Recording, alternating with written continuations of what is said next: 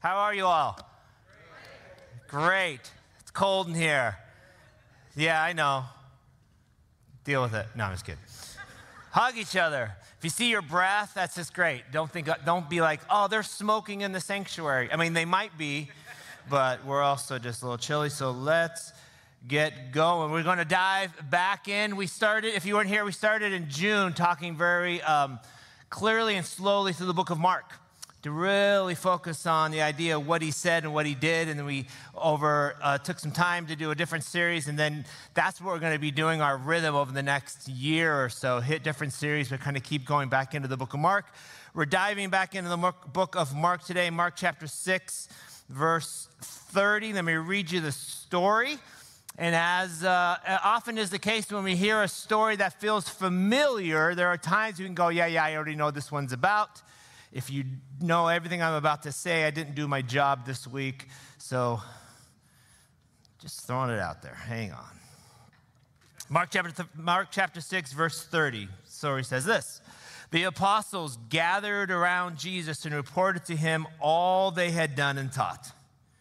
Then, because so many people were coming and going that they did not even have a chance to eat, he said to them, "Come with me by yourselves to a quiet place and get some rest."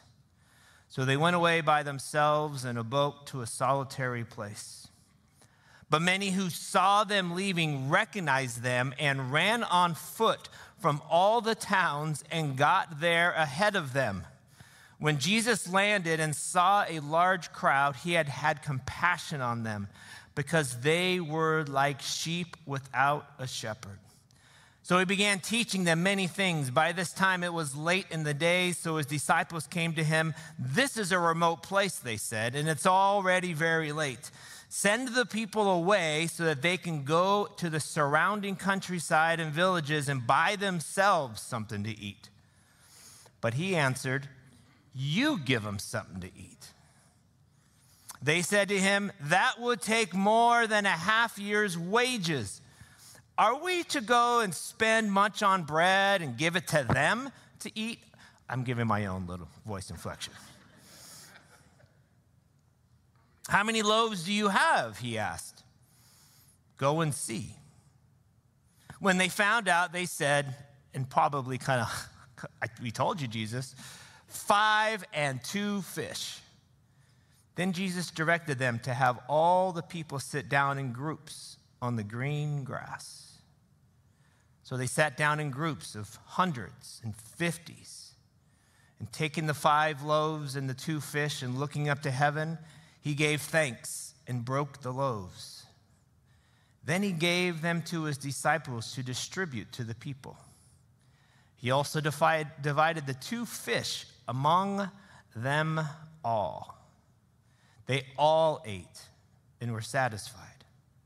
And when the disciples picked up 12 basketfuls of broken pieces of bread and fish, and the number of the men who had eaten was 5,000. This is a story about the needed rhythms of life. This is a story about wandering while we're thinking we're pursuing. This is a story about dependence. This is a story about patience for those who struggle to see. And this is one of just a couple stories that all 4 gospel writers wanted their audience to know and to hear. Father, I thank you for this morning. I pray that during this time of being together, for those in the Parkside rooms worshiping in there, for the many hundreds that are online watching, may we feel your presence and your spirit so real today. May the rhythms of our life be honoring and glorifying to you. Jesus, I heard your voice so clearly this week, and you just said, "Dale, let's go for a float together." So may we all go for a float with you right now. In your name, amen. There's an ancient saying in the Roman world that goes like this: Vox populi, vox Dei, which means the voice of the people is the voice of God. And they would say it as the voice of the crowd must be what God really wants.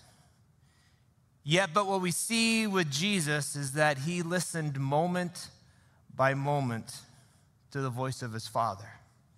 No matter what the pressure, no matter what the expectation, no matter what the disappointment, no matter what the opinions were, he listened to the voice of his Father. And then he invited his disciples into those same kinds of moments. A float on the boat, a barbecue on the beach, a conversation in a house, a walk down the road, where he's like, listen to the words of the Father, to hear his voice, to hear his words. You see, Jesus didn't recognize the voice of his Father in the clamorous anger or pounding of a crowd. He didn't hear the voice of his Father in the pursuit of people running around the lake to be with him. He heard the voice of his Father taking a float on a boat with his guys. He didn't recognize the still small voice in the screams of the people.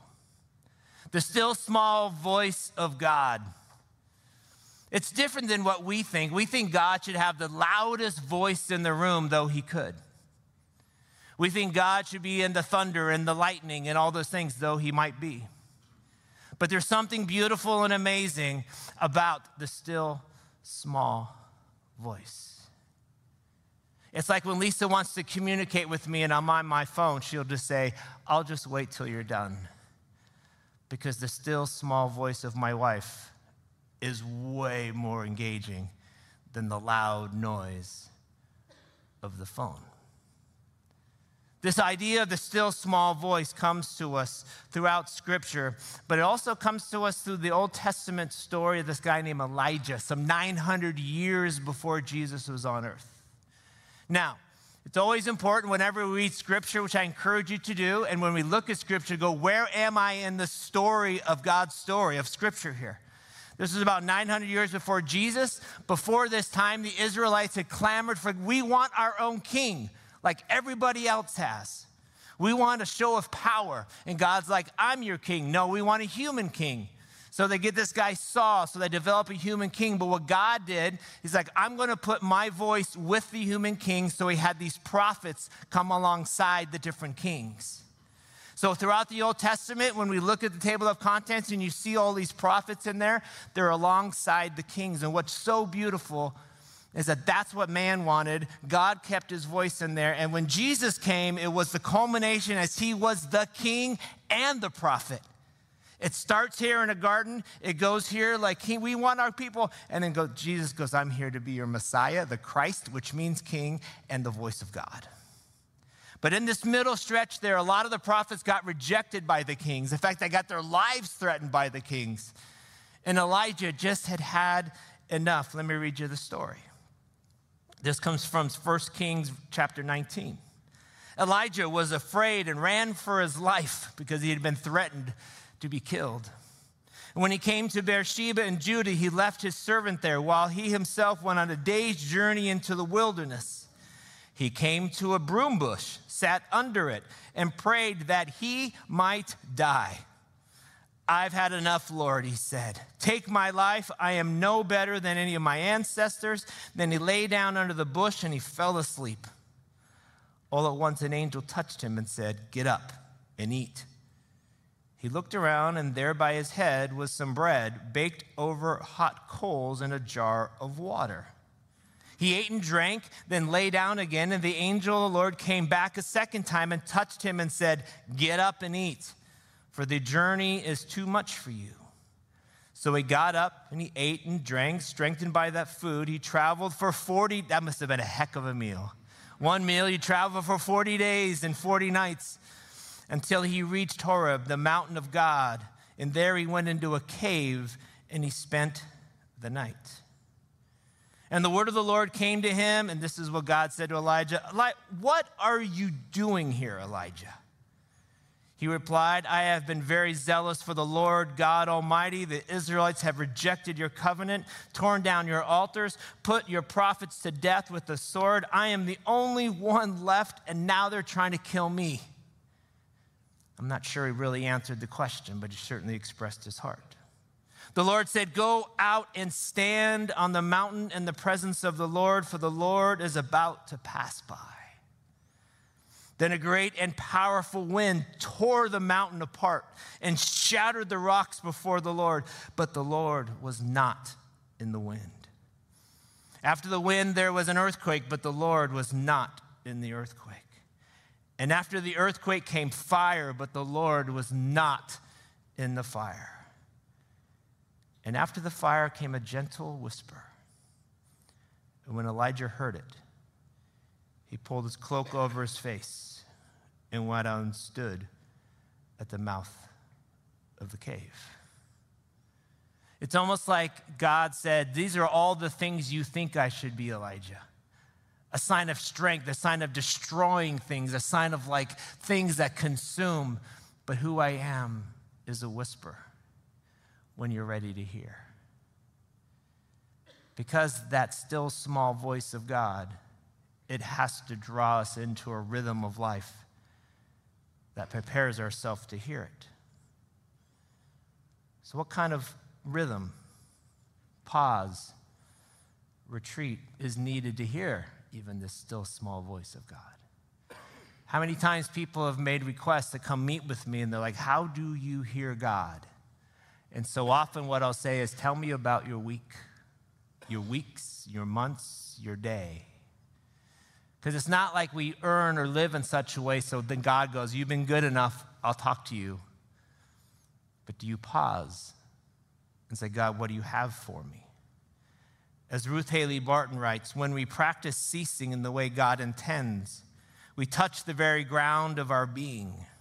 We experience ourselves to be creatures in the presence of our Creator, beloved children who are cared for and loved as human beings rather than as human doings. You see, Jesus deeply understands the weight of being human, of navigating through a broken world because of the sin that we chose to do. And Jesus doesn't simply say, try harder. He simply says, I'll carry that for you. I'll carry that with you. See, a healthy rhythm is essential because the noise is real. And we get used to it. We just get used to it. Author Pete Scazzero writes this: the vast majority of us go to our graves without really knowing who we are. We unconsciously live somebody else's life, or at least someone else's expectation for us. This does violence to ourselves, our relationship with God, and ultimately to others. It's living this vicarious like because of the pressure of who we should be as opposed to who God wants us to be. This often happens because the volume or the consistency of the noise around us, we start to drift to the noise of the crowd or the expected moral behavior or the enlightened, or as we used to say in the city and still do, the woke. I see things bigger now. But what I have found to be true is that there has to be a time where we regroup, where we reassess, because the noise can actually be blinding. The noise is real and the attack is real, especially when you're ready to make a move spiritually. During the pandemic, there came out this series on ESPN about Michael Jordan. It was like these 10 episodes, 2 hours long, all the stuff around Michael Jordan. There's a story that came out of that. I think it was kind of like the director's cut, if you will. There's a story about one time the Chicago Bulls, and Michael Jordan, if you don't know, was considered by some the greatest basketball player to live by a lot, but to some others, he was one of the top 2 or 3. All I have to say is he's no Steph Curry. I know, I just sacrilegious to some of you. Frank, let your Chicago go. Let it ascend, Frank. Receive the spirit of the Golden State Warriors.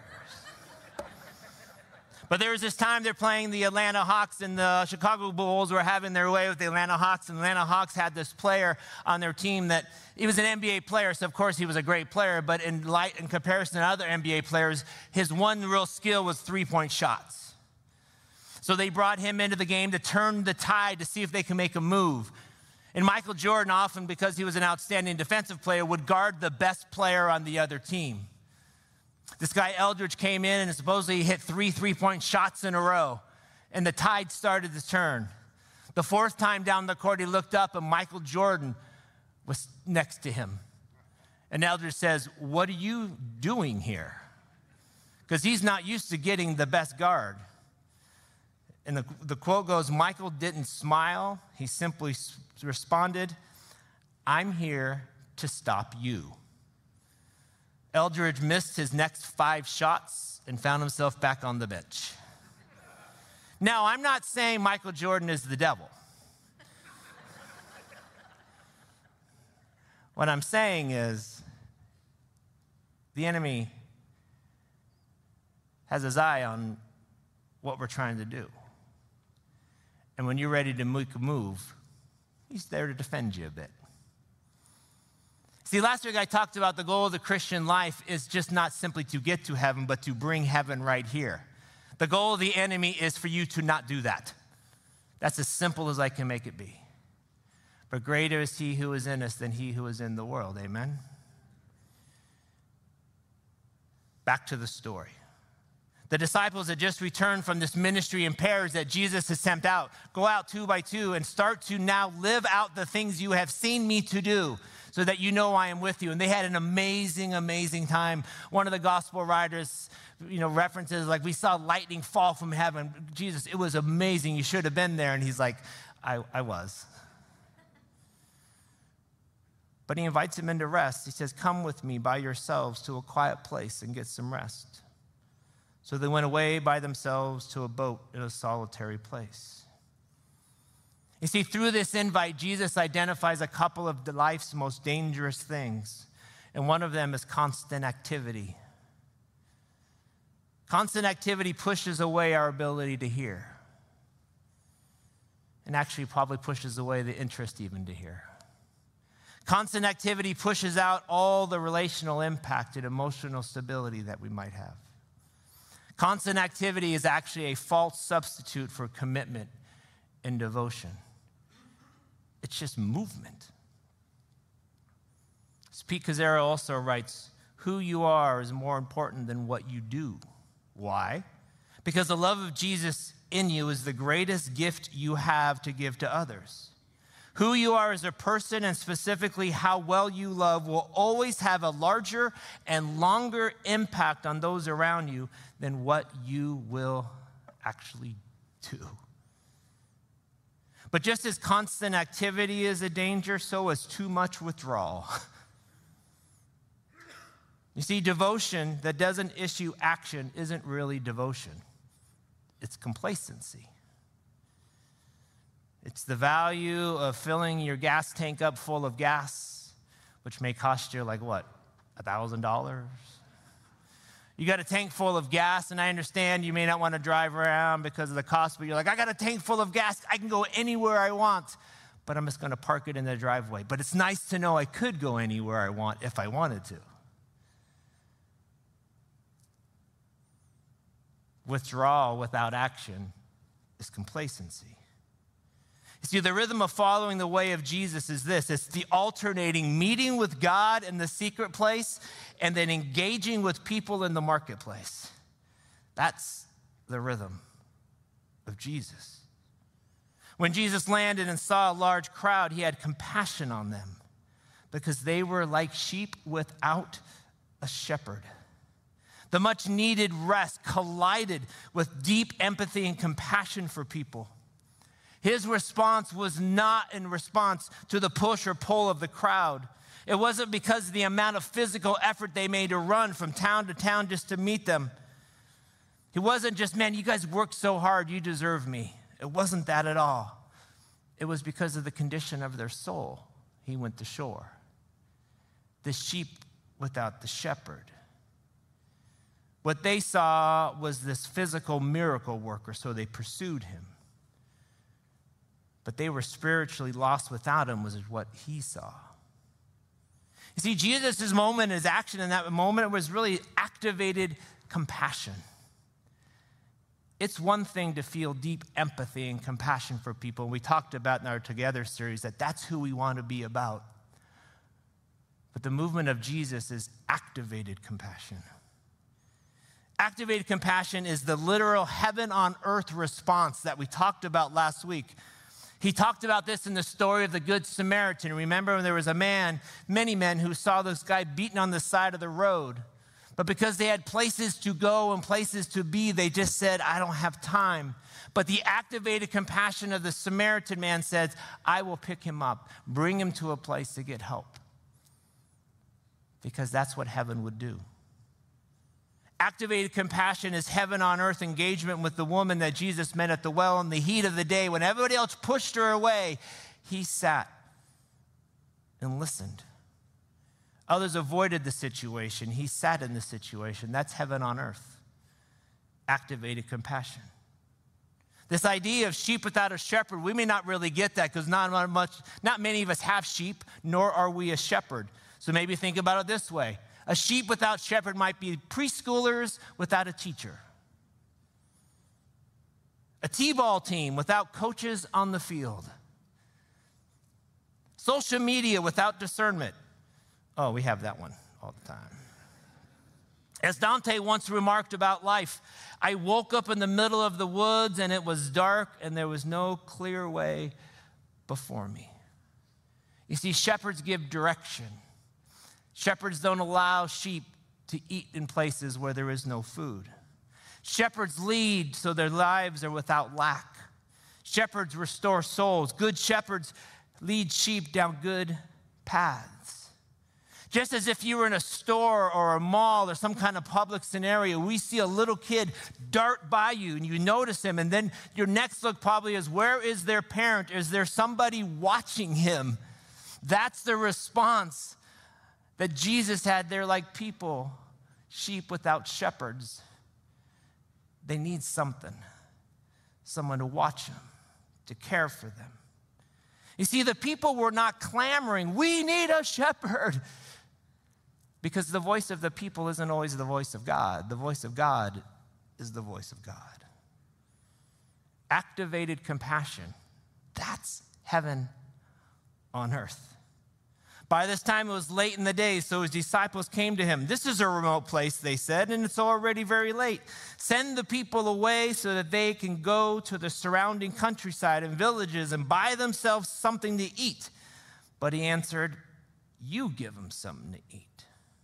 A couple of things to understand here culturally is very common for each person to carry their own basket, especially an Orthodox Jew, because they would want to make sure their food was clean and kosher. So they would each carry their own basket of food, responsible for their own food. And when they would run low, they would borrow from others, making sure they always had their space. So in many ways, this was a place of responsibility. Jesus, it's not our fault. They didn't take the responsibility of providing their own food. Or they need to go to spaces to ask for others for their food. When you ran out, you took the responsibility for yourself. We see in this scenario a deep contrast of how the disciples thought and how Jesus thought. The disciples saw, it's late, we're tired, send them away. Someone else should take care of them. But Jesus says, you take care of them. You give them from what you have first. I will backfill the difference. The disciples saw, don't you know how this will financially take from us? And Jesus says, well, what have you got? Just give that. You see, these life-changing moments, the ones that impact us deeply, we remember them. It could just even be like holidays. We remember holidays. We remember Christmas. I mean, what does Christmas to you look like, smell like, feel like? In fact, if something is off, you're like, this doesn't feel like the holidays, and it's because something should smell a certain way or feel a certain way. And you remember those things. I remember how disorienting it was living in Maui for those few years. I'm like, it's Christmas. It's still 82 degrees. And some of you are like, wow, poor Dale. I'm not asking for that. I'm just like, it just felt weird. So now how we countered it, we went to the beach every Christmas. But it still didn't feel like I wanted it to feel, because we remember how things look and feel when they are transformational moments. And this is no different. As Peter passed this on to Mark, listen to how he described this situation. Then Jesus directed them to have the people sit down in groups on the green grass. So they sat down in groups of hundreds and 50s, taking the 5 loaves and the 2 fish. That's all we had. And then looking up to heaven, he gave thanks and broke the loaves. Then he gave them to his disciples to distribute to the people. He also divided the 2 fish among them all. They all ate and were all satisfied. And the disciples picked up 12 basketfuls of broken pieces of bread and fish. And the number of the men who had eaten was 5,000. This place went from chaos to serenity, to shalom, because that's what good shepherds do. This clarity of this moment for Peter and for all the disciples, for it to show up in all the Gospels. Just pay attention to the wording here. The grass was green that day, my friends. The people, they sat in sections like beautifully planted and blossoming garden. There was organization. There was clarity of the resources. Man, remember that, guys? We had only 5 bread and 2 fish. Do you remember that? Yeah, I remember that. Man, that was amazing. There was a clarity of need. There's how many there? There's 5,000 people there. Clarity of what's next. And at the end, remember how we had all our baskets full? And we were so excited, who do we go feed now? But everybody was full. Wait, maybe Jesus was saying something different. Maybe he's like, my baskets will always be full. Wait, whoa, remember that?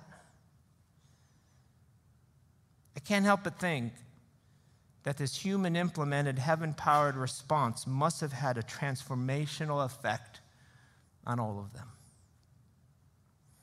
It must have had an effect on Peter and John. It must have. Because we know in this other story, post-resurrection, post-coming of the Holy Spirit, Peter and John show up at this temple and see a need. It's not 5,000 men, but it's 1 man. But their response, that when Jesus says, when you activate the compassion within you, you give them what you have, you can't give them what you don't have, and enjoy what you're about to see. When he saw Peter and John about to enter, he asked them for money, this guy who had been coming every day to the temple. And Peter looked straight at him as did John, and then Peter said, look at us. So the man gave him his attention, expecting to get something from them. Then Peter said, silver or gold I do not have, but what I do have I will give you. In the name of Jesus Christ of Nazareth, walk, taking him by the right hand, he helped him up, and instantly the man's feet and ankles became strong. He jumped to his feet and began to walk. Then he went with them into the temple courts, walking and jumping and praising God. And when all the people saw him walking and praising God, they recognized him as the same man who used to sit begging at the temple gate called Beautiful. And they were filled with wonder and amazement at what had happened to him. Because when you meet God in transformational ways, the heaven response is, let me bring that God with me. How, my friends, are we bringing that heaven into every space we have? You're like, I don't have that. But what has God given you? Give him that. This clarity of transformation where Peter's like, I don't have what you're asking for, but I've got what God's given me. How's that? Do we do this? do we hear the voice of the people as actually the voice of God in our lives? Because when we take the voice of people and deductively attempt to create biblical support for what the people are saying, let me break the news to you. The voice of people have become your God.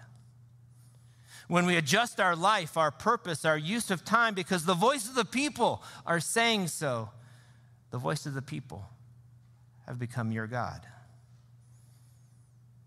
So, what do? We allow ourselves to be shepherded. It's hard to remember for me ever to hear a teenager scream out, "What I need right now is a parent to tell me what to do. Even when I reject it, I know my parents are right." I've never heard a teenager yell that at me. But the loving parent keeps paying attention to no matter what the words are coming out of the teenager's mouth. The loving parent allows struggle, failure, even some fear, but is always present because the loving parent can be a good shepherd. I've never heard somebody yell, "I need someone to help me be more closed-minded." Yet, we all long for clarity of thought, simplicity of purpose, identity, and some peace to counter the anxiety of the noise. I have never heard someone yell, "I need for God to lead me to places I don't want to go. And I need God to reveal truths to me that aren't popular, and I need Him to tell me to live those out." Yet we all have an inner longing within us, one that thrives when it's actually shepherded by the Good Shepherd. Let's sit before God for a few minutes and just listen to what He has to say. We take this moment every week in our services because the still small voice of God is not one of passivity, but it is so important. It deserves our full attention. God, what do you have for us today in this? The rhythms of life.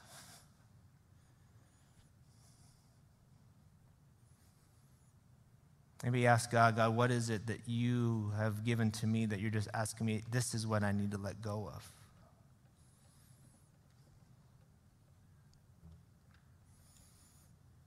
Jesus understands the weight of the human experience. He does.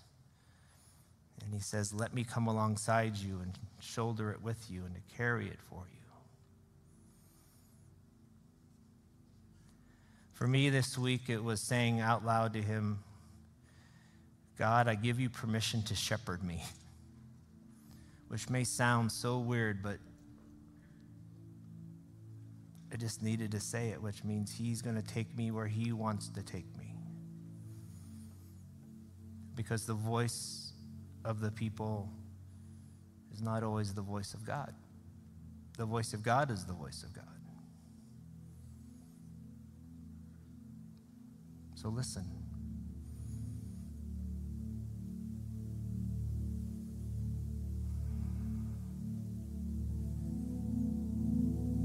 What is the voice of God telling you right now? It's never words of shame. It's never words of guilt. It's words of love. It's words of, "You are my child. I have you. I've given this." It's words of encouragement. It's words of challenge for sure. But words of challenge are not words of shame. Words of challenge are so you see even more of who he is. He's got you. Every week we respond. We respond by coming in posture of receiving communion. We respond by worship and by prayer. But I'm going to invite you to stand, first of all, and we're going to start our time of response by all reading this Psalm 23 in a rewritten word way together to God. So I invite you to stand. Let's start our time of response reading these words, taken from Psalm 23 as the direction of our heart. Join me. Lord, you are my shepherd. Your provision leaves me lacking nothing. You lead me to and provide for me the greenest pastures, the quietest waters. Both of these refresh my soul. You guide me along the right paths for your purpose and your plan. Even when I walk through the darkest valleys, the most difficult times a person can face, I am free from anxiety because you are with me and stay with me to the other side. Your directing and correcting comfort me. You have blessed me beyond what I deserve, and you keep reminding me that I am your child. I am confident that your goodness and your love will stay with me every day as I have remaining. We are with each other forever. Father, we give this time to you. I invite you to come forward as you desire and be served communion in a posture of receiving. Our elders and leaders want to bless you and remind you of the sacrifice of Jesus so that we can celebrate that together. We'll have prayer teams on the side that you can give prayer for and just come before, and we just want to pray over you. There's carpets to kneel if you want to kneel in a posture before God. And we'll be worshiping in song together as well. So come, let's respond to God's word together. Seems amazing that the size of you, Father, the power you have, yet you care so intimately, like sheep without a shepherd, that you don't fail. Sure, I've been disappointed, God. We've talked about this. But my disappointment is not your failure. My disappointment is just because I envision things differently. But you are the good shepherd. You walk with me through the valleys of the shadow of death to the other side. God, I pray that we all would see and know that in a real way. We love you. In your name, amen. As Danny shared, we would love for as many as possible to join us in the building we futurely are calling something, our space. If you haven't been over there before, we'd love to invite you. It's the original space where the church met. It's looking all different and all new. The desire of the space is for us to see each other, for us to hear each other, for us to step into something new that God has for us, and we want to bathe it in prayer. So I encourage you to come on over and write a prayer on the floor. Please, brothers and sisters, if we've just been talking about being together, identify those who may not be that interested in kneeling down. Say, may I write a prayer for you? Let's do this well together. If nothing else, if you don't want to write a prayer, stop and pray, or stop and celebrate, or yell and hear your voice echo, whatever you want to do. It's a beautiful spot. It's going to be an amazing place for us.